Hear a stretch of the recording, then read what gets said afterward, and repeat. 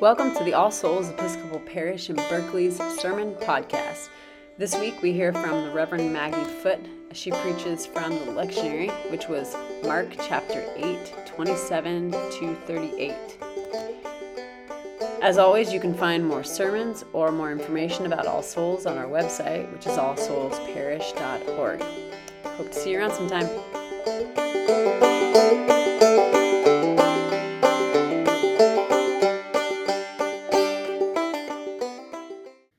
The urgency in Jesus' words and actions is picking up. You can feel it when you read the Gospel according to Mark. We're now in chapter 8. Since the reading we heard last week about Jesus' encounter with the Syrophoenician woman, he's performed another miracle feeding of 4,000 people. He's done some more healings, and he's had a few strongly worded encounters with some of the people he finds hanging around him. They want to know who he is. They want a sign. They want proof that he is indeed the Son of God. All the while, Jesus is inching closer day by day to the cross. And he has a lot to say before he gets there. He knows it's coming too. He tells Peter and the others that he must undergo much suffering, be rejected by the authorities, and be killed and then resurrected 3 days later. As you can imagine, Peter doesn't really welcome that news. He doesn't want to hear it. It's reminiscent of the calamity and destruction that woman wisdom talks about in our reading from Proverbs this morning. She says calamity will come to those who don't listen and heed wisdom's words. In his own way, I feel like Jesus is getting at the same thing. He has his own way of saying it, but ultimately he and woman wisdom, the street prophet speaking out in the marketplace, are on the same page. Time is running out for them to get their message out and for people to start to listen and understand what they're saying. It's a matter of life and death. Jesus knows it. Woman wisdom knows it. How long until you wake up and pay attention? But Jesus rebukes Peter because he hears Jesus but refuses to listen. He can't get past the shock and horror, the calamity of Jesus' impending suffering and death. This isn't how it's supposed to end.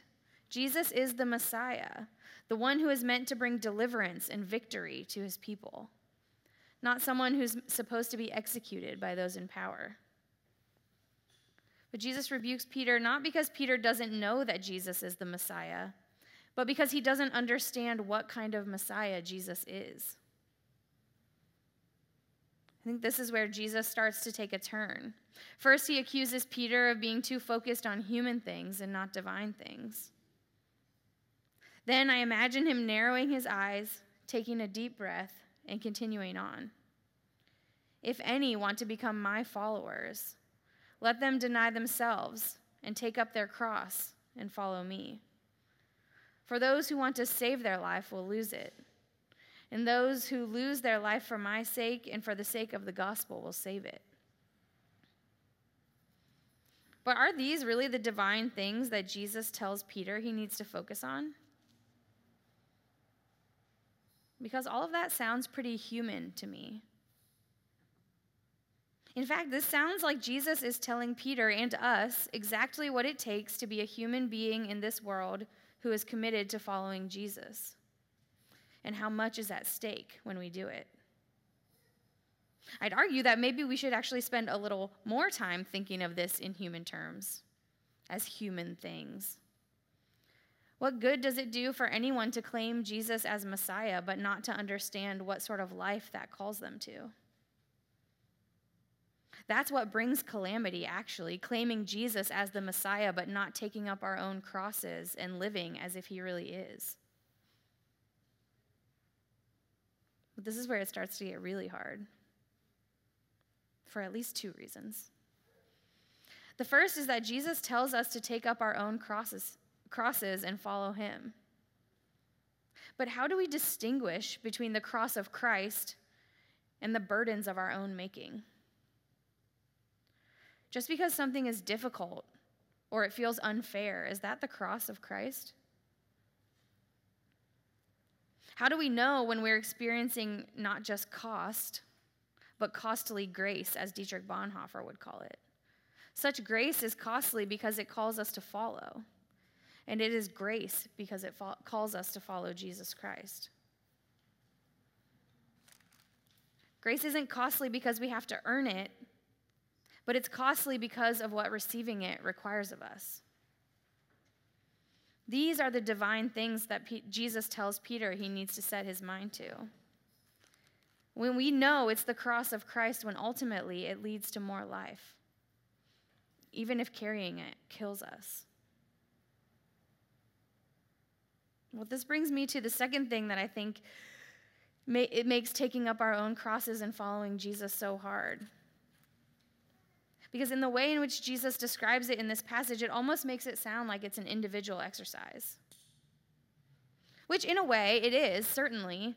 Each one of us must commit personally to taking up the cross of Christ and following Jesus.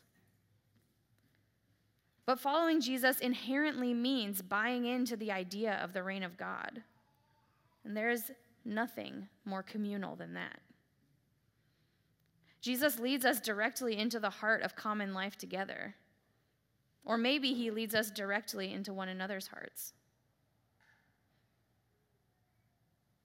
The reign of God is a reality towards which Christians, followers of Christ, orient our lives. And its hallmark is life itself. Flourishing, abundant, multiplying life for all of creation. And we'll know that we're carrying the cross of Christ when we know that what we carry brings us closer to that ultimate reality. Even if the temporal reality through which we walk is painful or difficult or unfair or deadly.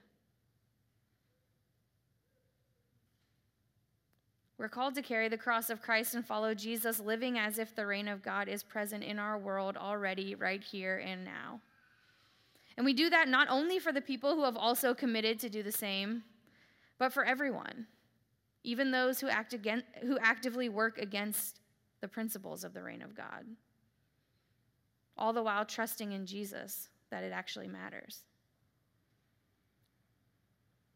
I was talking to a friend who's a community organizer recently about this idea, and she encouraged me to think about it in terms of an ecosystem. She puts it like this: if we collectively are able to operate from a particular commitment, we can make a particular intervention in the spaces that we're involved in.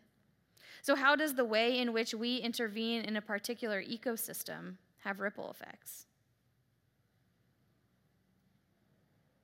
Well, this makes me think actually of Jordan Court, the new housing project next door, and the way All Soulsians conceptualize what it means to take up their cross and follow Jesus, and how it led them to taking a risk and bearing a burden that is costly financially for sure, but also in terms of this church's relationship with the surrounding neighborhood. But also trusting that it will ultimately lead to more life and the flourishing of people who may not be flourishing under their current conditions. Of course, Jordan Court is a massive and very visible example of this, but it happens in big and small ways in each of our lives. Participating in common life with an orientation toward the reign of God can be as simple as fulfilling our civic duty and voting for policies that value human life, or breaking bread with someone who needs a meal or just some company, or giving our own money to causes who live as if they are oriented toward the reign of God, whether they call it that or not. It often feels risky to put ourselves out there and offer ourselves in that way, particularly when we don't know people very well. But what we lose in taking a risk for the sake of the gospel comes back to us in signs of new life. When each one of us is called to take up our own cross and follow Christ, we enter into a communal relationship with other followers of Christ who are oriented toward the reign of God and committed to living as if it is already here. And when enough of us do that, there's no limit to the ripple effects we could have on our ecosystem. Because an orientation toward abundant life essentially precipitates justice, equity, mercy, and the flourishing of all people.